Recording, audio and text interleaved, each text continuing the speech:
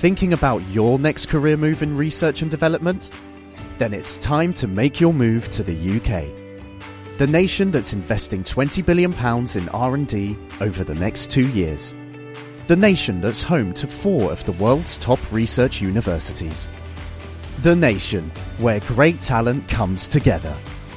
Visit gov.uk/great talent to see how you can work, live and move to the UK.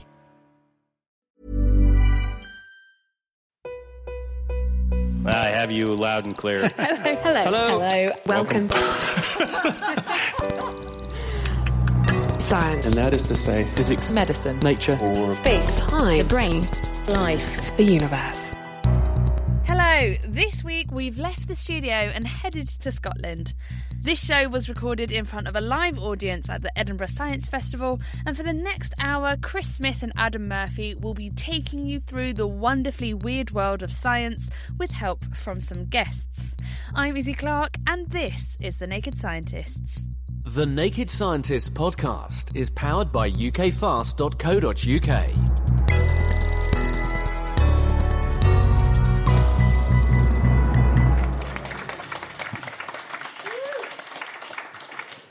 So a very warm welcome. Here we are at the Edinburgh Science Festival. Let's hear it for Edinburgh. Now, being a medical person, this morning I decided to go for a bit of a walk in this wonderful weather we're having called fog. And I went to the world-famous Edinburgh Royal Infirmary. It's got a maternity unit. So I decided I walked along this corridor and they've got this picture on the wall of this newborn baby. And this sign underneath it says, the first 5 minutes of this infant's life are the most dangerous, but you're in safe hands. And then underneath, someone had written, the last 5 minutes is pretty terrifying as well. You're in safe hands here, though, I'm very pleased to say. And joining me here on The Naked Scientist this week is Adam Murphy. Please say hello to Adam. Hello, everyone. So, with this show, what we're planning to do is bring you the very best and the very weirdest things we've found about scientists, but we can't do that alone. That would be a boring show, listening to the two of us nattering here for an hour. So we brought along some of our friends to help. The first one is Chris Johnson, Head of Computer Science at Glasgow University.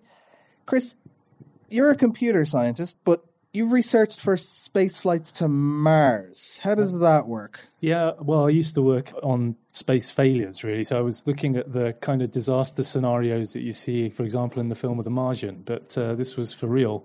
One of the things that we looked at was what happens if things go wrong? What happens if, for example, somebody's on the planet's surface and they literally can't get back into orbit and then head back to Earth again? So we looked at some of the early records for the lunar missions and found some really weird stuff in there. So one of them was that Conrad Kraft, the original kind of architect of a lot of the lunar landings, played around with edible spacecraft. So you end up on the surface of the moon and you can't get off, so you start eating your home. And the thing was, they tested it with the astronauts, and the astronauts at the end of about, 2 or 3 years of testing said that they would rather die than eat this stuff. That's really surprising, because I quite like the flavour of rocket. Sitting next to Chris is Beth Biller. She's an astrophysicist at the University of Edinburgh. So what took you down the path of stargazing? So for me, the aha moment of, this is what I really want to do, came when I was in high school, when the first exoplanets were discovered. So these are planets orbiting stars other than our sun, and we now know of over 3,000 of them. But the first few we discovered were actually kind of like Jupiter, but way closer to their stars, and burning up these hot Jupiter planets, and it just made such a huge impression on me that was kind of the moment I said, yep, this is what I want to do. Because there are thousands of them that we now know about, aren't there? Thousands, yeah, and the number is growing by the day. What I think is particularly exciting, and I think we'll talk about this a bit more later in the program, is the possibility of really understanding these planets as worlds, not just having them as numbers on a chart or stamp collecting, but understanding their atmospheres, understanding their surfaces, and maybe eventually understanding whether they can have life on them as well. So are solar systems with planets the norm or the exception now? Which do we think? I would say the norm. Now, whether those solar systems are like our own at all, that's a really good question. But certainly missions like the Kepler mission, which was a space telescope that looked at one patch of the sky for 3 whole years and detected tons and tons of planets, found that almost every star has at least one planet. So we are very not alone, at least in terms of rocks in space. In terms of rocks in space. In terms of habitable rocks, that's another question. That's a bigger question. Okay. So sitting next to Beth, we have Luke McNally from the School of Biological Sciences from the University of Edinburgh, and you work on the microbiome. So what is the microbiome exactly? So the microbiome are the bacteria and other microorganisms that live on and in us all the time. What I find really fascinating about them is I always thought before bacteria were just these cells that grew, divided, kind of sat there inertly. But they interact in really complex communities. They have their own languages. They can speak to each other with chemical signals. They engage in warfare. They have ingenious weapons they've developed to kill each other. And they cooperate together to build structures that dwarf our cities in relative scale. People say we're almost passengers in our own bodies because we're outnumbered by our microbial passengers. Well, that depends on how long it is since you've had a poo. So there's approximately... Are you asking me now? Well, if you want to volunteer the answer. So the latest calculations say there's approximately equal numbers of bacterial and human cells in our bodies. And so it basically depends on how long it is since we last went to the bathroom, whether that balance is more human or bacteria. When I did the sound check earlier and I thought the sound wasn't working, it was nearly there and then, I can tell you. Last but not least, Sophie Goggins is at National Museums Scotland. So what exactly do you curate then, Sophie? So that's a very good question. So I am responsible for all of the medical and veterinary history of the nation of Scotland. So my job is to preserve both things that happened in the past, but my focus actually, as might be my title, is on contemporary medicine and science. And your most popular exhibit you've got? Our most popular exhibit is, of course, Dolly the sheep. Really? She is. She is our most popular object. How many visitors does she attract? So we get over 3 million visitors a year, and Dolly is still by far our most popular object. Everyone who comes into the museum, it seems, has to take a selfie with Dolly and her slowly rotating form. Well, amazingly, we're also going to be joined a bit later on in this programme by Sir Ian Wilmot, who was one of the brains behind the creation of Dolly. I'll be talking to him later in the show. Welcome to our panel and welcome to all of you.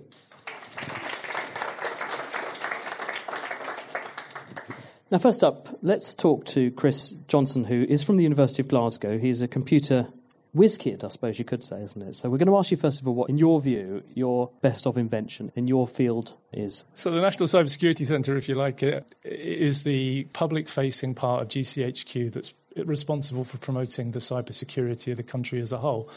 And the more things that we rely on in our daily lives for computational infrastructure, the more we're going to have to look to people like them to protect us against the growing range of threats. When I worked with NASA, we did things like fault injection, so deliberately putting bugs into our own code. Then we would give it to testers, and if they came back and they'd said, we found 8 bugs and you'd already put in 10, keep testing. And then one time they edited the code, made the changes, tried to track down bugs, and they came back, and after about 6 months, still only found 9 bugs. And we're like, OK, we'll show you where it is. And then we couldn't find the bug that we deliberately put in ourselves. That's a bad day. The reason for telling that story is that the thing that I wanted to talk about is a National Cybersecurity Centre, because there's this kind of connection between the space safety stuff I did first and the cybersecurity stuff, right? So what the connection is this. So Dijkstra said testing proves the presence of bugs, not the absence, right? So when you run an antiviral checker on your computer, does that mean your computer's clean? Or does it mean maybe that you have a very poor antiviral checker? The other day, Chris, I was really shocked when we had on our programme someone who showed me a technique for hacking a computer where it's literally a USB cable. And the point they were making is that we think about online threats and sort of downloading malware and so on, but we don't think about the cables we plug into our computer. And cyber criminals are now engineering cables with little bits of electronics in the cable, so when you plug it into your computer, it actually installs malware on your computer from the cable, and you don't know about it, but it's then hijacked your machine. Yeah, we have those sorts of systems in the lab that we run in Glasgow, and the reason that we have them is that we're looking at ways of crossing what's called the air gap. So a lot of the high-value or safety-related systems today aren't connected to the internet. So to get malware into them, you have to look at these other techniques, for example, taking devices in through the supply chain and things like that. And I think what we really need to understand is that this isn't just teenagers or criminals, it's government agencies now professionally developing attack methods. That's why things like the National Cybersecurity Centre is so important. Just very briefly, Chris, what then are your top tips for staying safe? Have a look at the National Cybersecurity Centre website, really easily to find. On it, there are 5 tips. I won't go into all of them in detail, but things like updating the software of your operating system, even though it says it might take 10 minutes to do, is actually worth doing. Pretty much the only systems that were compromised by WannaCry were those that hadn't been updated. So make sure you update your software. So run the updates. Thanks, Chris. Is anyone else sufficiently terrified? Anyone else have the urge to smash all their computers with rocks now, just in case? We'll move from the best to Beth, the most bizarre. What is one of the most bizarre things an astronomer's done when they put their eye to the telescope?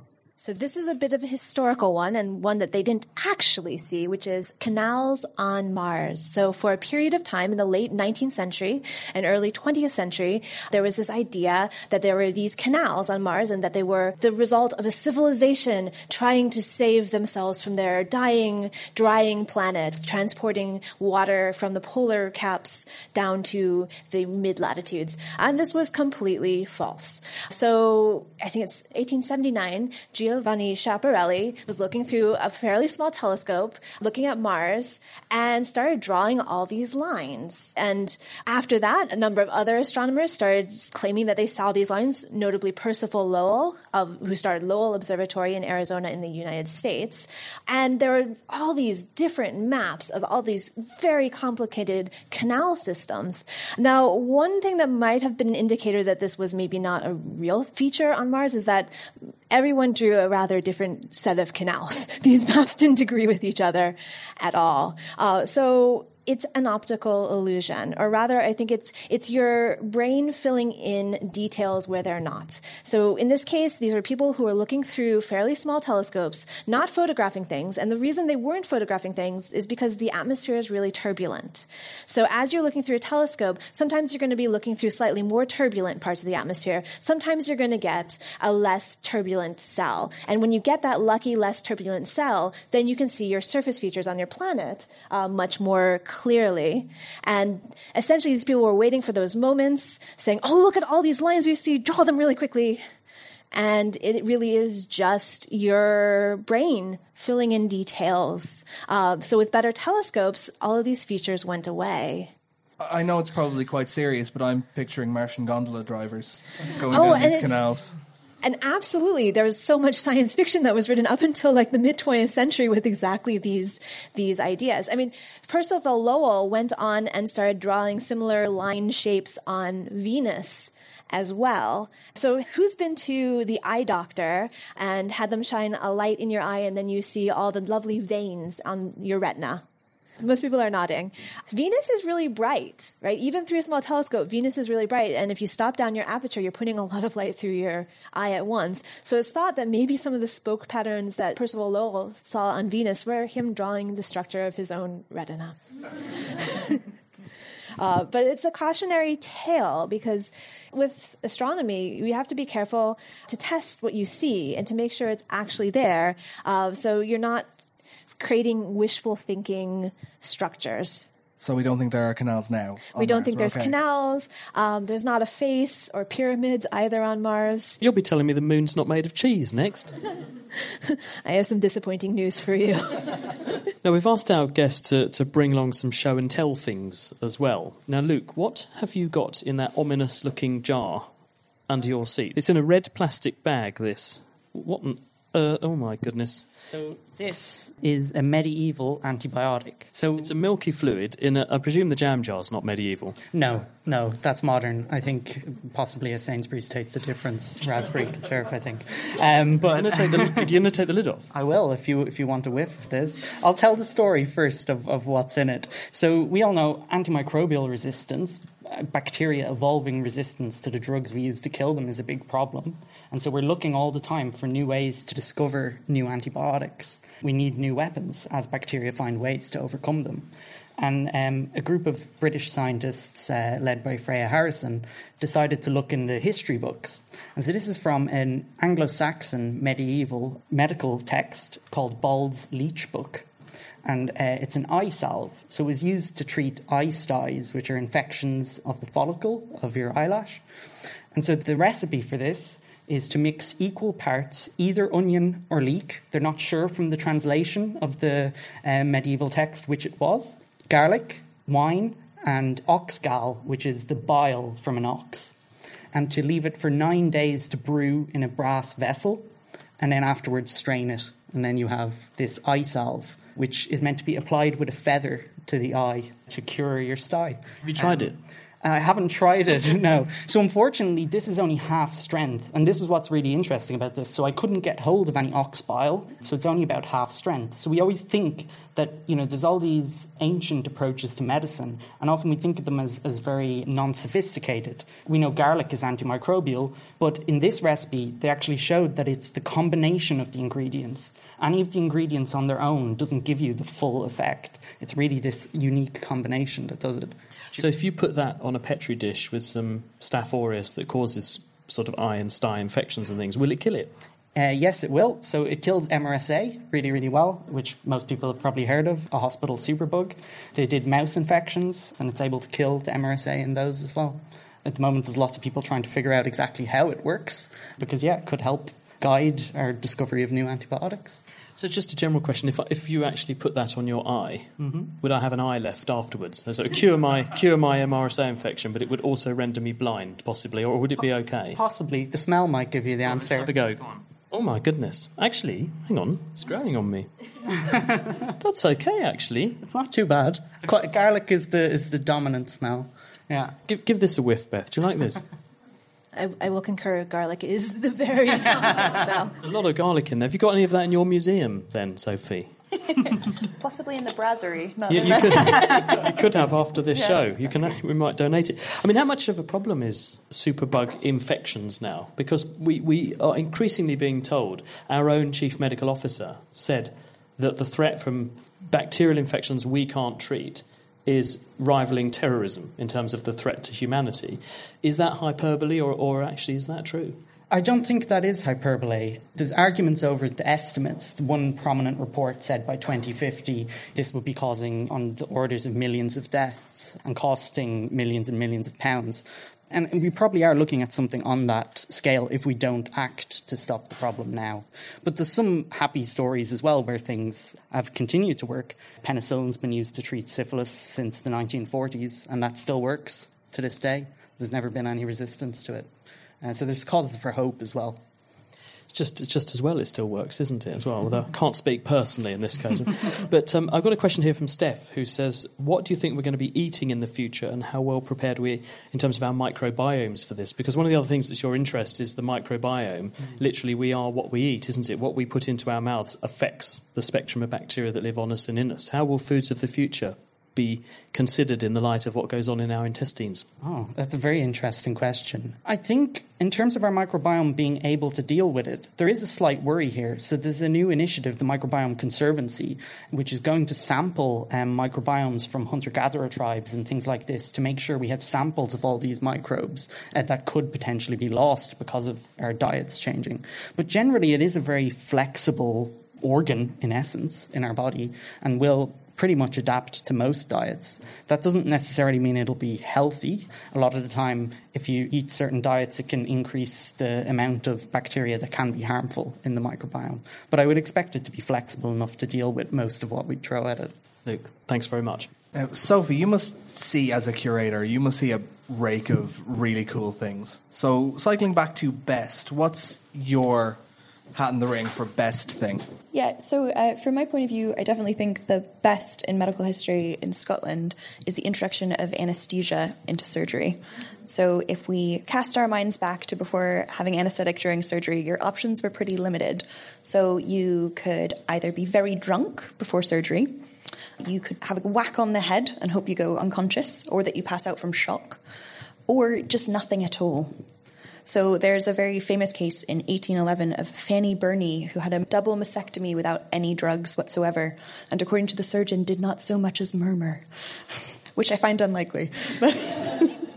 So what do we use first? What was the first kind of anaesthetic? Actually, one of the first ones that was used usefully was opium, but then the discovery of nitrous oxide or laughing gas.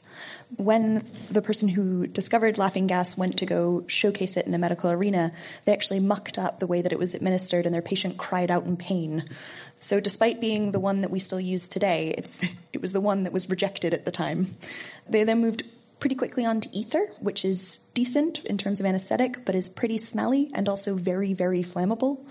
Two things that are a little bit of a problem during surgery. Also, it caused your patient to excessively vomit, which didn't necessarily help with the kind of rate of recovery for patients. But then, of course, at the time, what was more important for surgery was speed. So you needed to be fast to be able to get your surgeries done in time. So the one who's most famous is Dr. Robert Liston, who could get off a leg in 2.5 minutes. Although after the introduction of chloroform, he had it down to 25 seconds. Did I read somewhere once he once did an operation with a 300% mortality rate? He did indeed. So despite being very... Does that mean you kill someone 3 times? No, he nicked a patient's artery and then while trying to fix it, went through the hand of the assistant who was helping him with the surgery, and then while spinning around actually nicked a spectator in the crowd. What was he on with, the chainsaw? I will also say he is quite famous for, while taking off someone's leg at speed, while trying to time himself to do the fastest amputation, he did also accidentally take off someone's testicle. It sounds like the kind of surgeon you want, isn't it? Brilliant, thank you very much. So I am really glad we have anaesthetic now. Yes. We are very lucky that in 1847, James Young Simpson hosted a very famous dinner party in that instead of after-dinner drinks, you had after-dinner drugs. So he had his people who came to his dinners test out different types of potential anesthetic liquids or properties. And so he tested out chloroform on his patients after dinner, and everyone, of course, lost consciousness. And he used it, thankfully, again, tested it, and used it on patients later that week, and went on to be used by people like Queen Victoria, who made it very popular. And then I think everyone in the audience can choose, what would you rather, to get drunk, a bonk on the head, or just a good cry? Thank you, Sophie. Well, now we're going to continue with the bizarre, and we're back with you, Chris. What have you come across that you think is the most bizarre kind of technology in your field?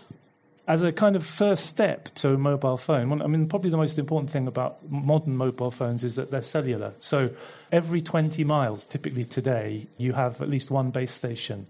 And your mobile phone is transmitting from your pocket or wherever to that base station. But obviously it took a long time for those base stations and that network to be fully built.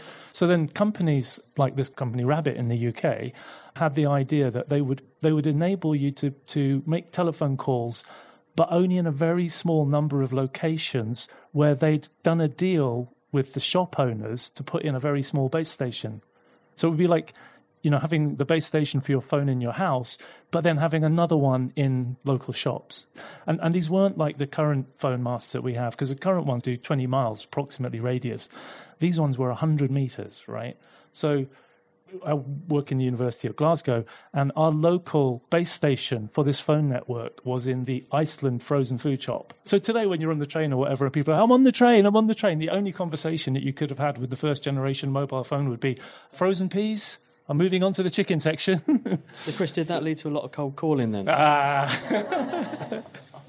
But to me, the important point is this is like so much of technology that it becomes so much ingrained within your life that even having a conversation about a technology like that is a weird place that people sort of think you're making this up, aren't you?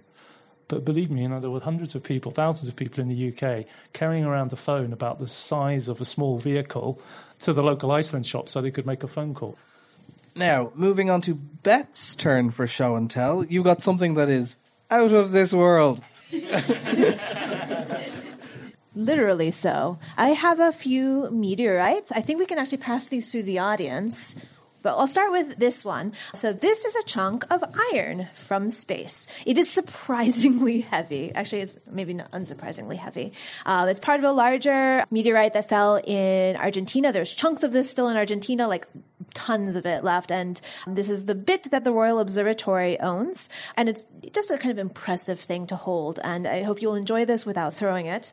But you might look at this and say, well, how do you know it's extraterrestrial, right? So this was found in the desert, and it probably contrasted quite a lot with the environment it was in. It's dark. The desert is probably more tanny, grayish. But that's a good question. So I'll move on to this other little bit of meteorite. I guess I can start passing this around. This is a slice through another iron nickel meteorite. And what's cool about it is it shows something called Widmanstätten patterns. So when you look at this, you'll see essentially little crystalline patterns, these little streaky patterns. And this is a sign of its origin as an extraterrestrial object. Because the only way you can form this kind of crystalline pattern is if you let this cool extremely slowly. It took millions of years for the asteroid that eventually broke up and formed this meteorite to start from a very hot state and to cool down. And that's why you can get these very complicated crystal patterns. So it can only cool about 1 degree every million year so for you to get this kind of pattern. So they're also very, very pretty. So fun to look at. This one does need to stay in its case, though. And how many of these things crash into the planet every year? Lots, but in most places you can't find them, right? So if one of these fell in Scotland and fell on the grass, you would never find it, right? It would blend in. It just looks like another rock. I don't have an exact number, but the way people generally search for these, they'll go places like Antarctica, right? So you have a nice white expanse of snow, and if you have dark meteoritic material, it stands out quite well. That's awesome. Thank you. And I see that there is now going around the audience a fist-sized lump of iron, which most people are discovering how heavy it really is. The Naked Scientists podcast is produced in association with Spitfire, cost-effective voice, internet and IP engineering services for UK businesses. Find out how Spitfire can empower your company at spitfire.co.uk. This week, Chris Smith and Adam Murphy are bringing you a special programme recorded in front of a live audience at the Edinburgh Science Festival. They're joined by a panel of scientists to tackle the best and the bizarre developments in cybersecurity and technology, space, medicine, as well as the microbiome and antibiotic resistance. Those experts are Chris Johnson, Head of Computer Science at Glasgow University, Beth Biller from the University of Edinburgh's Institute of Astronomy, microbiologist Luke McNally from the School of Biological Sciences at Edinburgh, and Sophie Goggins, Curator of Biomedical Science at National Museums Scotland. Now, sometimes a bizarre idea quickly becomes the best idea, and one experiment in particular rocked the world of genetics, as Chris Smith explores. On the 22nd of February 1997, in a world first, researchers at the Roslin Institute, not far from here, where we're sitting in Edinburgh, announced that they had taken the DNA from the skin cells of an adult sheep, and they had inserted it into an egg cell, also from a sheep, from which they had removed its own DNA first. They put that egg cell back into the uterus of a surrogate or parent sheep, and subsequently a lamb called Dolly was born. And Ian Wilmot, who's sitting next to me, was the person who led the team that made that possible. Ian, it's a huge privilege to have you here. Thank you for joining us. It's a point which is very, very important to make. You need a crew of something like 12 or 15 people to do this sort of experiment. So to say I did it would be seriously misleading. Why did you start with sheep, though? Well, Roslin Institute has always been concerned with farm animals. And if you were thinking of using cloning in a farm animal species, either to improve their performance or to increase numbers, the species with the greatest commercial interest would be the cow. But cattle are extremely expensive to buy, to maintain, and they have a very long gestation. So that if you're doing an experiment where you transfer embryos, as you said, into a foster mother, you've got to wait 10 months or whatever it is before you know the answer to the experiment. By comparison, sheep are much easier to look after. They're a lot smaller, for one thing. They're cheaper, and their gestation is less than half that of cattle. So it was really thinking that sheep are small, cheap cows was the reason why we chose it. How did Dolly go down, were you sort of celebrated and did you get a good reception to what you announced you'd done, or did you face quite a bit of controversy? We got an enormous amount of publicity, of course, and a lot of scepticism. Some people doubted whether Dolly was really a clone. If you explain to people the reason why you're doing this sort of thing, the majority would become supportive, but a small proportion would be hostile to experiments with animals. And some people expressed concern that perhaps there would be accelerated aging and that kind of thing on the part of Dolly. Was that borne out by experimentation? It's actually very difficult to do the experiments in sheep. It's much easier to do them in mice, where you really do have a shorter generation interval and lifespan. I don't think that there is any evidence of this, but it's quite a difficult and expensive experiment to do. If you have to produce another generation and wait to see if you're changing lifespan or not. Because there was a recent paper in one of the Nature journals where they actually got the skeleton of Dolly and CT scanned, because one of the criticisms had been that there was premature arthritis. And did they not find from these studies that actually there was no evidence really that there was an accelerated rate of arthritis? She didn't really show any signs of that compared with, say, a sheep born the normal way. I think that's right. Accelerated aging was just a very slick journalistic expression to indicate that things were not quite right. But I don't think there's ever been really good, clear data about the aging of cloned animals. What would you like to see the long-term outcome be? If you could now wave a magic wand and we'd be in a certain position or know a certain thing, what is the final big question that you would like to see answered now? The general understanding before Dolly was that once a cell had formed a particular type, it couldn't change or be changed artificially by us. What Dolly showed was that it is possible to change cells, and we had mammary cells which became equivalent to embryo cells, and we got viable, normal offspring.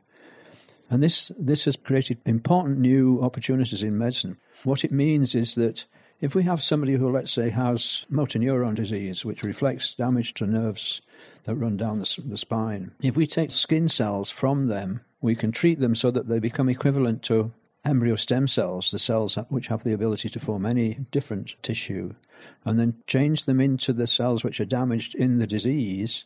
And for the first time, we have cells which are equivalent to those in early stages of motor neuron disease. If you've got a disease of the central nervous system, you can't have samples from a patient like that until they've passed away. And by then, there may be many secondary effects of the disease. Now, in this new situation, you can use them to test drugs which may be effective in slowing down or even preventing motor neuron disease. I personally have Parkinson's disease, so there is a chance of the same thing happening for that disease. And I think that unexpectedly, the Dolly experiment has revolutionized the approach to these inherited diseases. I really do genuinely believe that treatments will come along, but it may very well be 50 years before the treatment becomes routinely available. So people like me will probably have died of Parkinson's disease before the new treatments become available, which is a frustrating thing to think. But thank you very much for opening that door for everyone worldwide anyway, and opening a door on what you did in the 1990s, Ian. It's a pleasure to have you. Thank you very much, Ian Wilmot.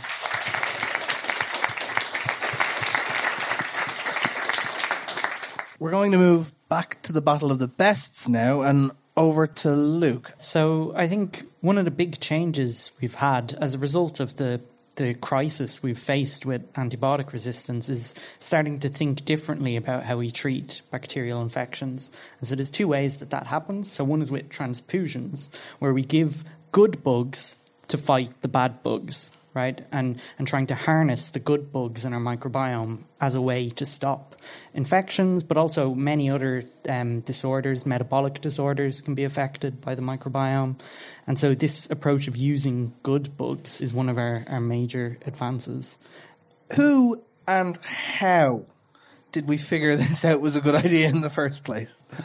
It sounds as if a 3-year-old could have come up with it. You know, if you have a problem with your gut, let's take poo from a healthy person and give it to you. Maybe it'll make you better. And the reality is that a lot of our treatments at the moment, they are kind of crude to some extent, because it is as simple as that. It was really only when we started to discover the complexity of the communities of microbes that live in our guts that we started to think that this was even an option. But at the moment, most of the treatments just take poo from a healthy person and grow the bacteria up from them, and then use basically a nasal duodenal tube, so a tube up through the nose and down into the small intestine to infuse the full community of bacteria in.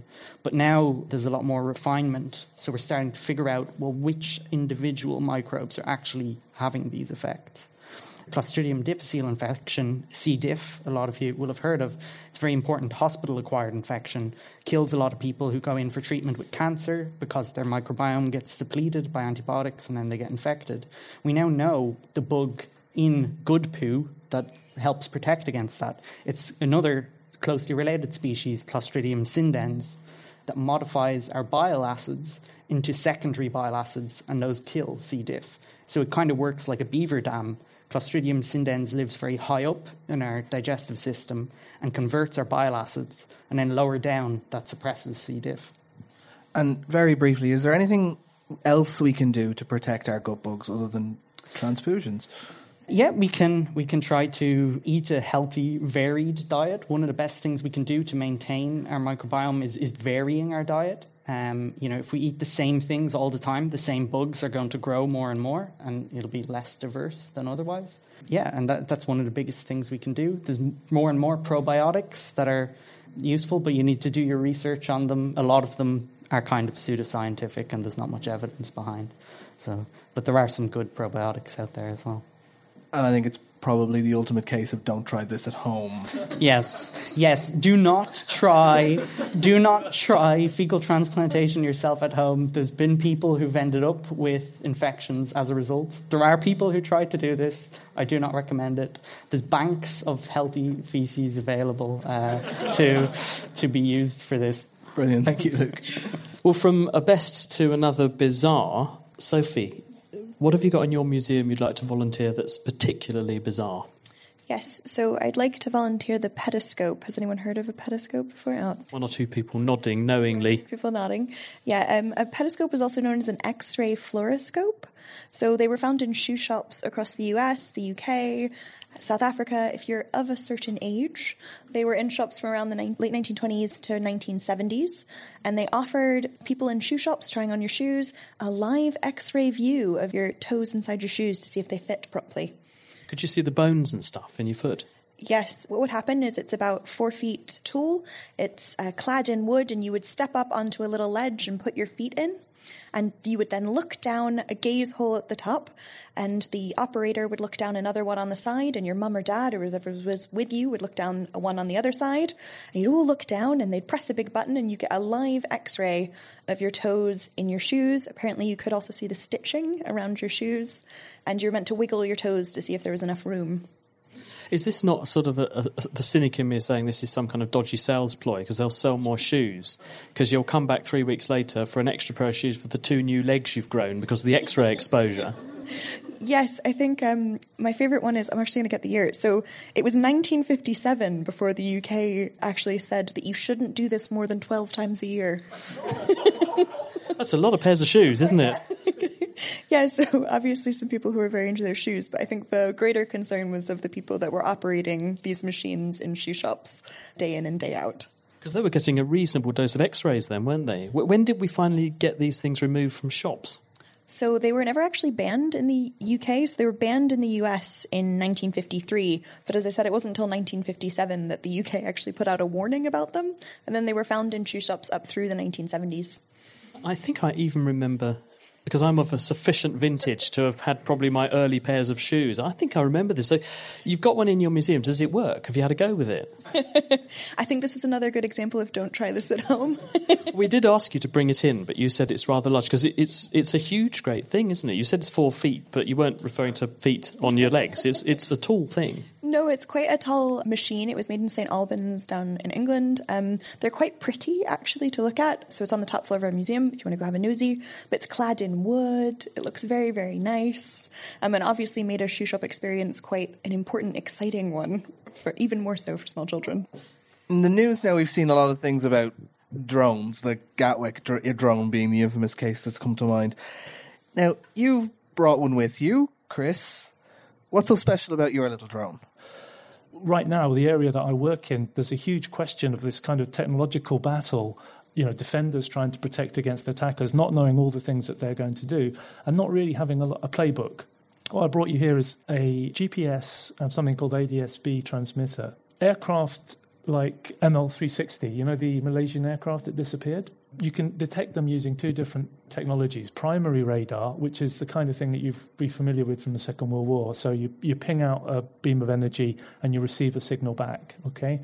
You only get an idea of the location of the object. You don't necessarily know its identity. So that's called primary radar. Secondary radar, what you do is you query the object, and then the object itself can provide back to you information about itself. So it sounds like a radio signal, and that's called a transponder, typically on an aircraft. The benefit of that is that if we use primary radar, we have to have radar everywhere, whereas what we can do with boxes like this is receive a GPS signal and then broadcast our position to somewhere on the ground, and we don't need all these base stations, these radar stations. The good use of this technology is that we can attach this to a drone, and what it'll do is tell you where it is. That's good, okay? The other thing that we could do, of course, is if the drone can detect its location through its GPS signal, then if it goes near an airport, the manufacturer of the drone can prevent the drone from going inside the airport circumference. So that's good as well, right? What this box does is, because everybody else is much more optimistic and dealing with good, bright areas of science, and I deal with the dark underbelly of engineering, this is a GPS jammer. So what it would enable me to do is to take out the GPS system of an area of the UK, or also emit signals that make it look like an aircraft. So your little drone could become a Boeing 737? Absolutely right.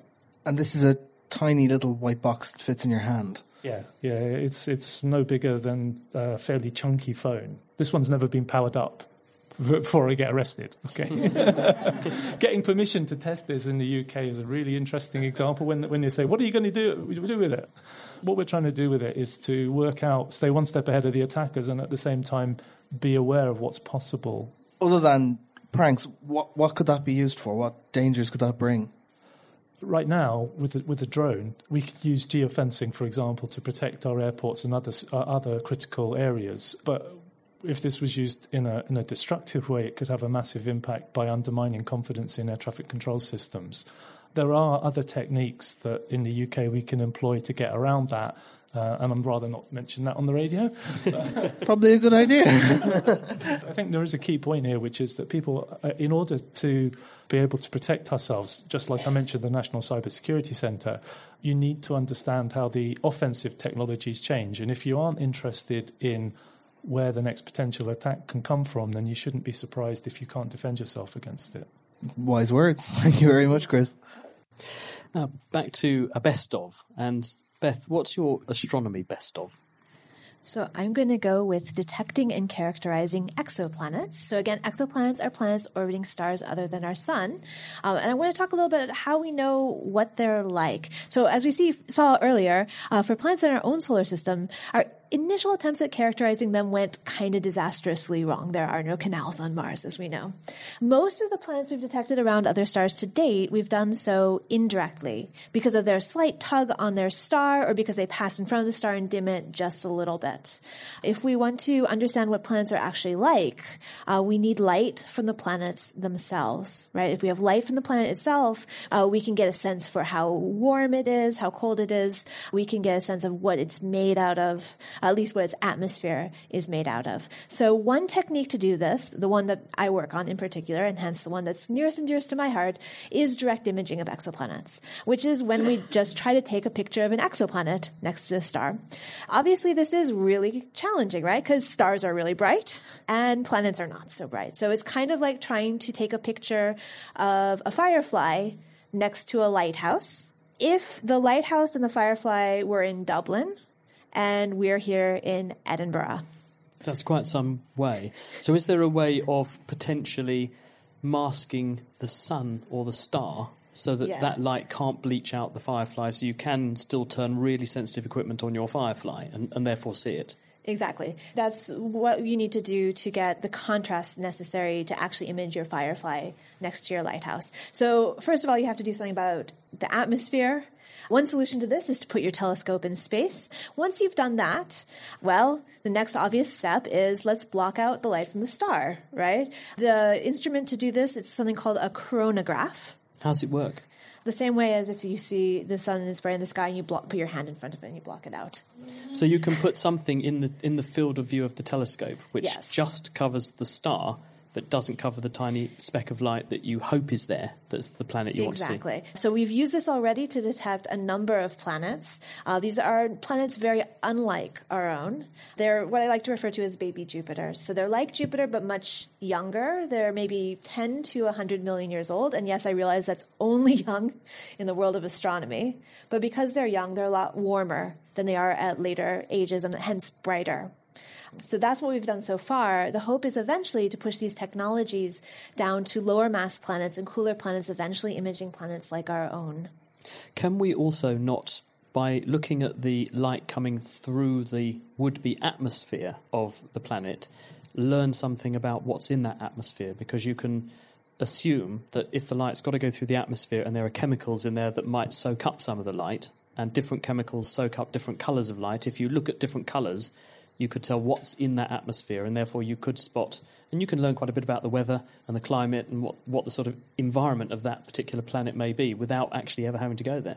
Yeah, exactly. So this is the power of spectroscopy, right? Looking for the fingerprints of different atoms, and in particular, when we're talking about cool planetary atmospheres, molecules in your atmosphere. So, for instance, there's already been detections of water and methane in exoplanet atmospheres by looking at their spectra from the light of the star passing through the atmosphere. So that's one technique that's used. Also, by actually getting your directly imaged spectra of the planet itself.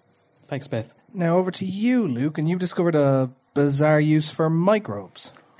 So talked a lot about the good things our microbes can do for us, the good bugs in our microbiome. But one negative is if you commit a crime, it's likely they're going to get you caught soon.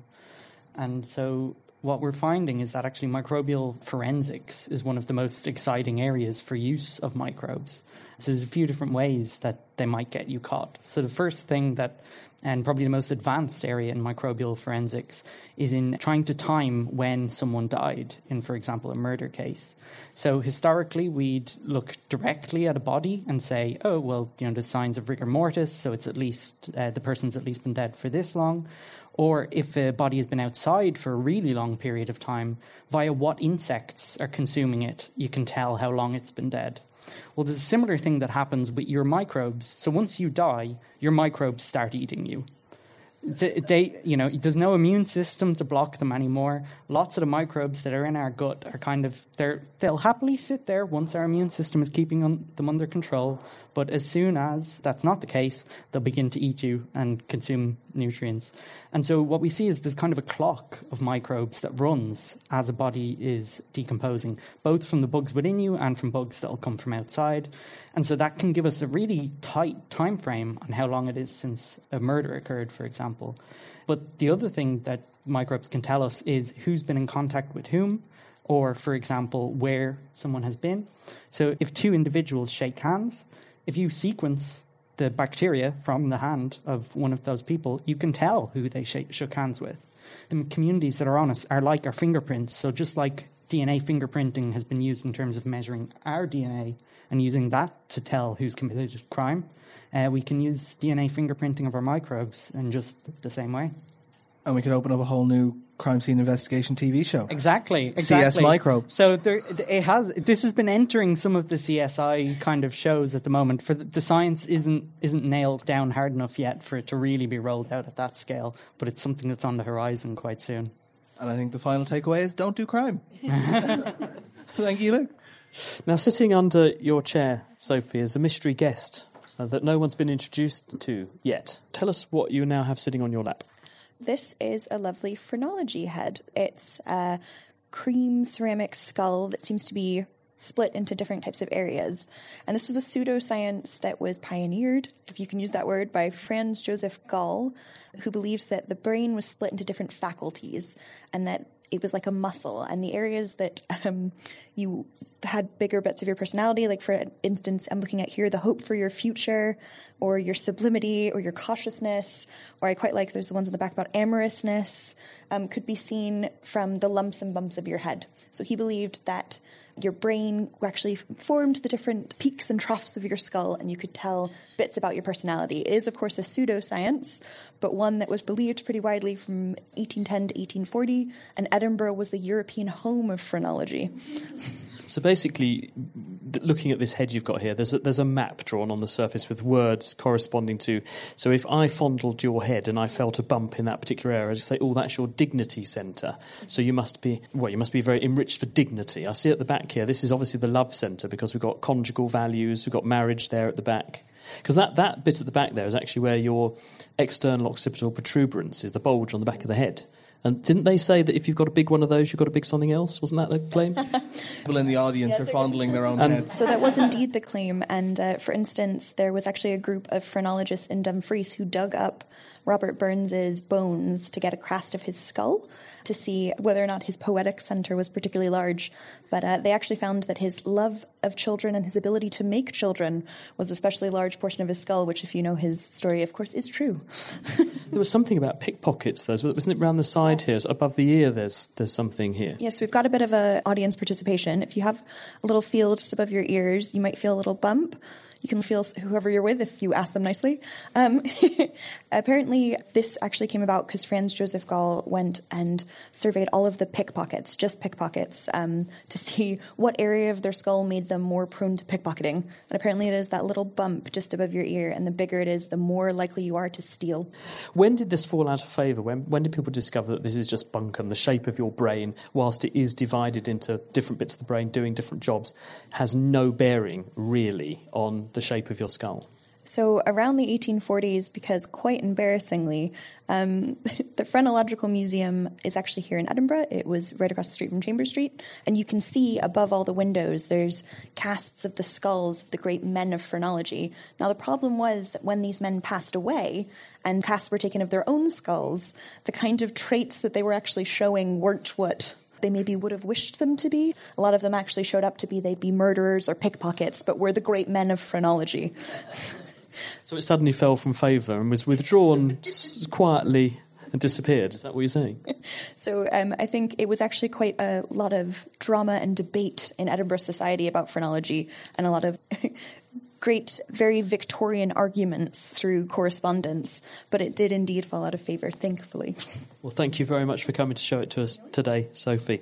I will very quickly, because people were kind enough to do questions, but I'm going to give each of our panellists 1 minute to answer these questions. So, Brodie, brilliant question, this one. This is for you, Luke. When and if the ice in the Arctic melts, is there a chance of there being pathogenic, in other words, harmful microbes and deadly diseases locked up in the ice? That's an excellent question. I'm just part of a bid, hopefully the EU will fund to see if that's the case. So we're looking at the melt from the Arctic. There is a risk. We know when we've looked in Arctic cores before, we've seen antimicrobial resistance deep down in those cores because it's ancient bacteria evolved to resist the antibiotics of others. But yeah, there is a chance that might be the case, so we need to worry about it. Thank you very much for that. Alison Bramley says, how will we find life on other planets and how will we know, Beth? All right. The how will we know part is really tricky. So first step, find and characterize a planet like our Earth. We have a few that are sort of like, but we don't know because we've not seen their atmospheres.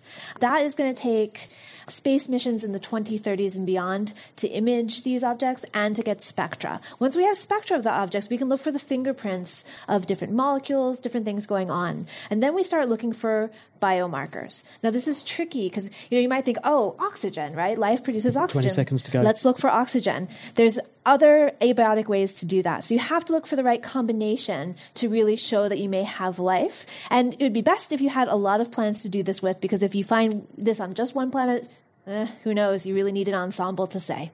Thank you, Beth. Jamie says, what problems can we anticipate for cybersecurity of self-driving cars, Chris? Whoa. 1 minute. Okay, yes. So Department for Transport, the UK government, part of the UK government's issued some principles on how to secure connected and autonomous vehicles. People that are developing the vehicles are very aware of the possibilities. Equally, people are experimenting with more and more interesting offensive techniques. And those two things, as I said in the previous answers, go together. So the protection goes alongside with an understanding of the threat. The kind of things people can do are to attack the inner computer networks that control the vehicle, or they can attack the sensors. I've seen some military projects that are looking at systemic vulnerabilities in the artificial intelligence that's used by the vehicles to identify the kind of objects in the road. Very, very quickly, funniest example of an autonomous vehicle. Right now, I went across the States, looked at a demonstrator. One case study they're working on is what happens when a member of the police walks out into the middle of the road to stop the autonomous vehicle. The autonomous vehicle says it's a pedestrian, manoeuvres around and escapes. Brilliant. Thank you, Chris. And that's all we've got time for. Please show your appreciation to the guests who contributed this week. Chris Johnson from the University of Glasgow. We have Beth Biller from the Edinburgh University's Institute of Astronomy. Luke McNally, who's also from Edinburgh University's School of Biological Sciences. And, of course, Sophie Goggins from the National Museums of Scotland. Thank you very much. And please also don't forget Ian Wilmot, who talked to us earlier about cloning Dolly the sheep. I'm Chris Smith. He's Adam Murphy. You've been listening to The Naked Scientist. Thank you very much indeed. And that's all we've got time for. The show was produced by me, Izzy Clark. Do join us at the same time next week, where we're chatting through all things fluffy and how veterinary medicine has helped us humans. And if you're a fan of the show, why not leave us a review wherever you get your podcast? We really love hearing your thoughts and feedback. The Naked Scientist comes to you from Cambridge University and is supported by the EPSRC and Rolls-Royce. I'm Izzy Clark, and thank you for listening. Goodbye.